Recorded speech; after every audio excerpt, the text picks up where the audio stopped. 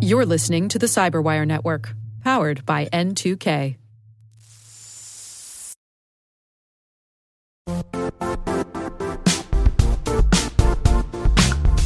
Don't struggle to align your organization's cybersecurity with business risk. Get the only solution that goes beyond reacting to threats with vulnerability and risk monitoring. You need the next evolution of MDR, and only Critical Start delivers it. Critical Start doesn't just monitor and respond to threats. They put you in control by detecting suspicious activities, quickly responding to contain threats, and identifying your most critical assets and protecting them against vulnerabilities and exposures. With continuous visibility, expert guidance, and measurable risk reduction, Critical Start has redefined what it means to manage cyber risk. Demonstrate provable security maturity to your leadership while positioning your program to achieve the greatest risk reduction per dollar spent. Stop fearing risk and start managing it with Critical Start.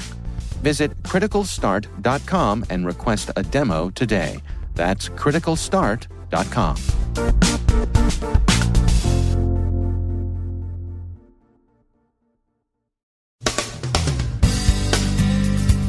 There are snakes in the Play Store's walled garden. One of them has a helpful flashlight. A look at how cyber gangs communicate. They do it a lot like the rest of us. Source code distribution and the jokers who make annoying use of it. More troubling reports about an IPO-ready unicorn. What information do your products collect about you? And how do you know what vendors are doing with it?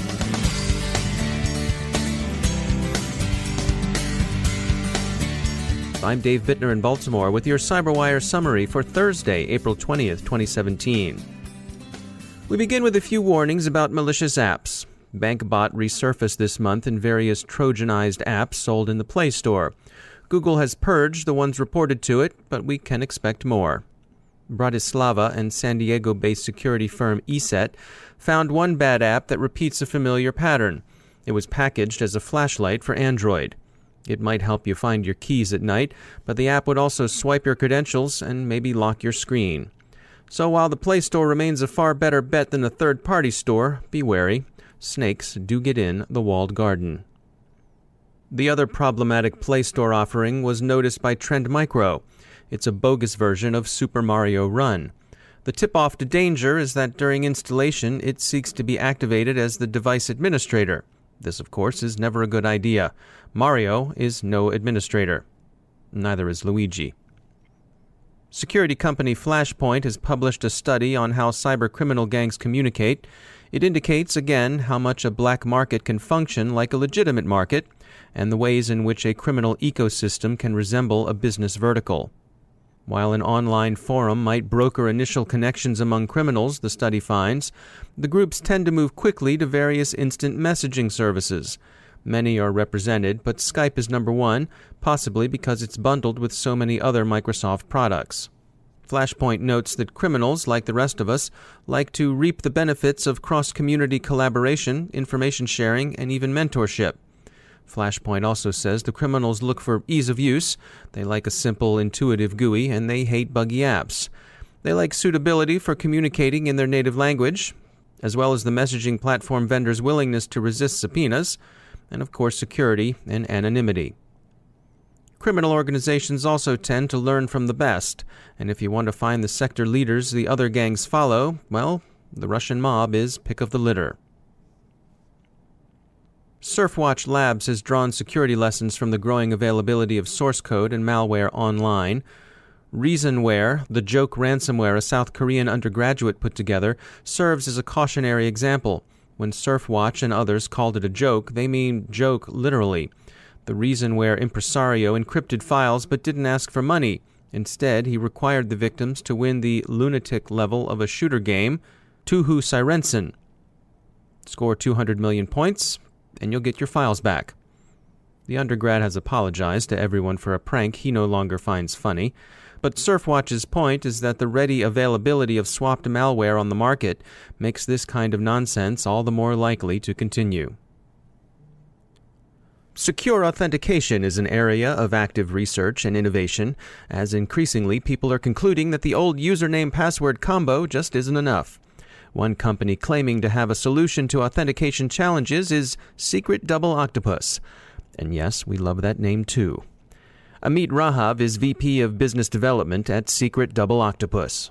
The current way we're doing authentication and encryption is based on algorithms that have been around for 40 years and haven't changed much, actually. Whether it's the use of password and similar concept, or whether it's the reliance on public key infrastructure. These are all great concepts that have served us well, but they were created at a different time, a different era. And the use cases we're seeing today, in terms of complexity, in terms of the scale, in terms of the requirement for user experience, and in terms of the requirement for security are dramatically different. So when you look at things like password, right now, if you're a security admin of a large company, it only takes one customer to make a mistake in order to fail the entire protection environment. And now we're talking about the end users. What are the odds to make sure that no end user will make a mistake in terms of somehow giving away a password, somehow giving away access to a code? So that's really something that we have to look again at that approach, both in terms of scale, the complexity, and also in terms of user experience. So take us through, what do you all maintain is the solution? So today, if I'm relying on SMS, if I'm relying on push notification, if I'm relying on keys, somebody can steal that secret behind my authentication. If it's in biometric, the same thing, there's going to be a secret there. We're creating something that gets rid of that single point of failure, but without any compromise on user experience. We do that, we're actually leveraging well-known algorithms that were used in the past to protect military launch codes when you have multiple approvals that are required. And in cryptography term, the algorithm to achieve that has been defined and is been created actually by Adi Shamir, the co-inventor of RSA. He also created Shamir secret sharing. So we created the world's first authentication architecture that's designed on Shamir secret sharing. And what it does is it allows me to authenticate to the server without any point of failure along the way. It allows my admin to deploy the system without having any key management. And then I can eliminate password altogether, but it all becomes completely indifferent to hacks that we know today. So how does it work for the user? What's the user experience? Well, the user will get rid of having to remember passwords, and instead they will use an app. Anything that they do that is sensitive, all their operation will be approved using a highly protected app that is installed on their phone. They can just, with a single tap, approve or reject certain operations. They can have the benefit of knowing that as they do that, they are fully protected, but they don't have to deal with the security itself. They don't have to type any codes. They don't have to carry around special hardware. Just a simple beeping on my phone, I tap one touch, and I am approved to go. That's Amit Rahav from Secret Double Octopus. Tanium is in the news again, and not in a good way.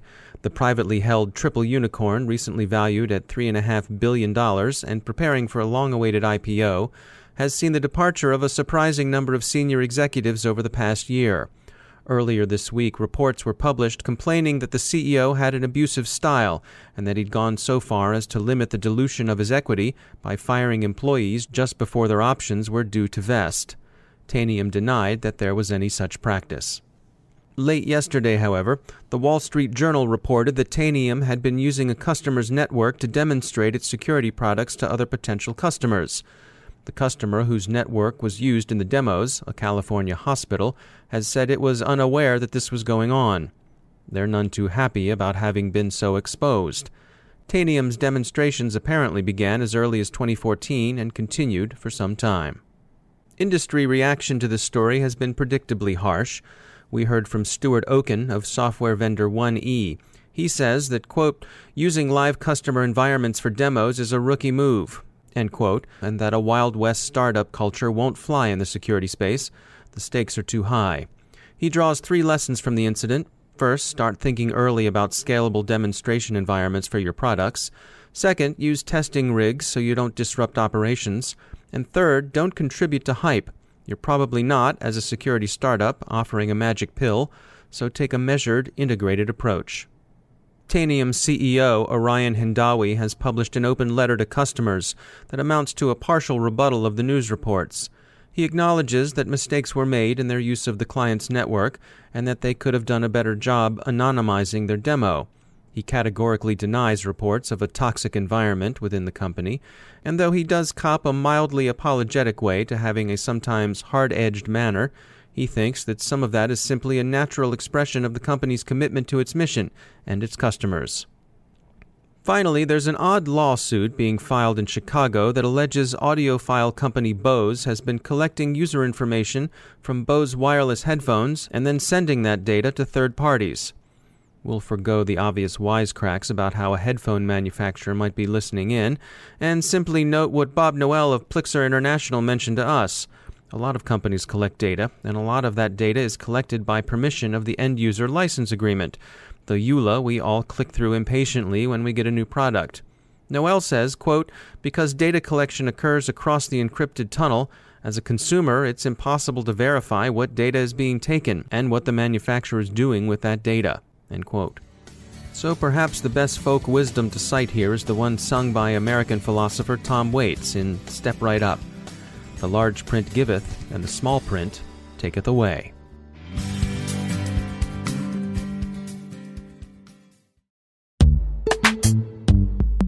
Every day, your IAM tech debt grows. Your multi-generational services struggle to work together. Building an identity fabric can fix this. It makes all your identity tooling stronger and allows you to connect any app to any service you want to use, with zero coding, zero maintenance, and zero app downtime. Strata's identity orchestration platform separates the identity logic from your applications, so you can optimize existing IAM tools and manage them in a single control plane. Now, every vendor, standard, and architecture work together. In short, building your identity fabric means you can secure your non-standard apps, keep your complex access policies, retire outdated IDPs, and modernize in record time. So build your fabric with Strata Identity and get rid of tech debt for good.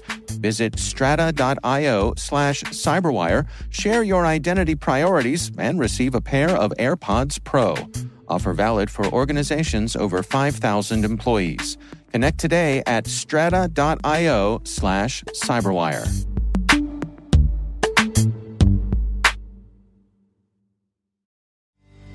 Joining me once again is Joe Carrigan. He's from the Johns Hopkins University Information Security Institute. Joe, welcome back. You sent over an interesting article about fingerprint sensors on iPhones and Android devices. Right. Certainly a popular way to log into your phone. I'll admit, yep. I use it to log into my iPhone every day. I do too. We just got new phones in our house. I love that I just touch the back of it and it opens up for me, and that if I need my son to open it, I can tell him what the code is and he can open it. With the code. I think it's a very great convenience. It's just convenient and it's fast, but right. Not necessarily so secure. Exactly. So this article talks about a paper that came out from NYU and Michigan. And in that paper, the researchers have found a set of fingerprints that have enough common features. They're actually partial fingerprints because these things don't work on full fingerprints. Right. They work on just a partial fingerprint because you're only touching a small portion of your finger to that sensor. What they found is that if they have generated this set of fingerprints that has enough of the common features of the population's fingerprints that it can it can be identified as about 60% of the people by a fingerprint sensor. Wow. Now, they didn't talk about doing this on an actual phone. They were using a different device. So, okay.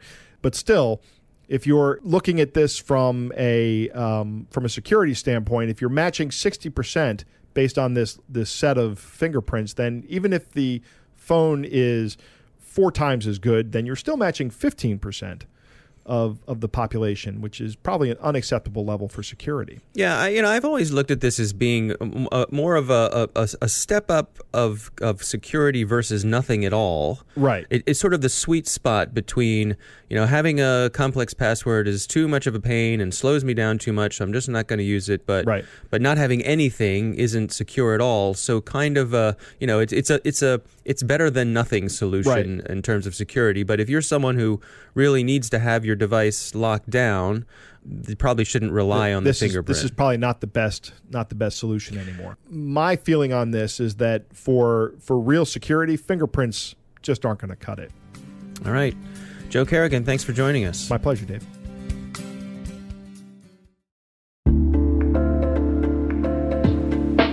Are lengthy security reviews pulling attention away from your security program? With the largest network of trust centers, Vanta can help you streamline security reviews to win customer trust, save time, and close deals fast. Proactively demonstrate security by showcasing key resources like your SOC 2 or ISO 27001 and provide real-time evidence for passing controls. And when a security questionnaire is required, Vanta takes the first pass for you. Visit vanta.com/cyber to take a self-serve tour. That's vanta.com/cyber.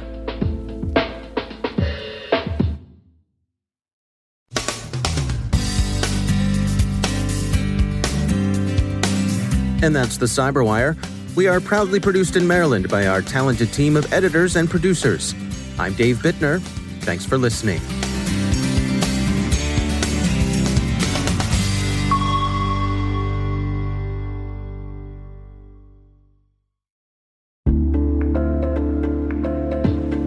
Hey listeners, we're always looking for ways to improve the N2K Cyberwire network and maintain the intelligence-driven news experience that keeps you in the know on the latest developments in cybersecurity. We've launched our 2024 audience survey and would love for you to take a few minutes to share your feedback. And hey, there's even a chance to win a $100 Amazon gift card if you complete the survey.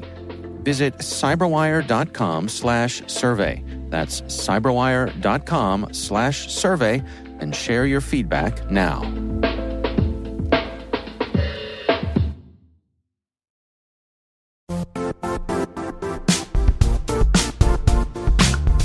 And now, a word from our sponsor, Zscaler, the leader in cloud security.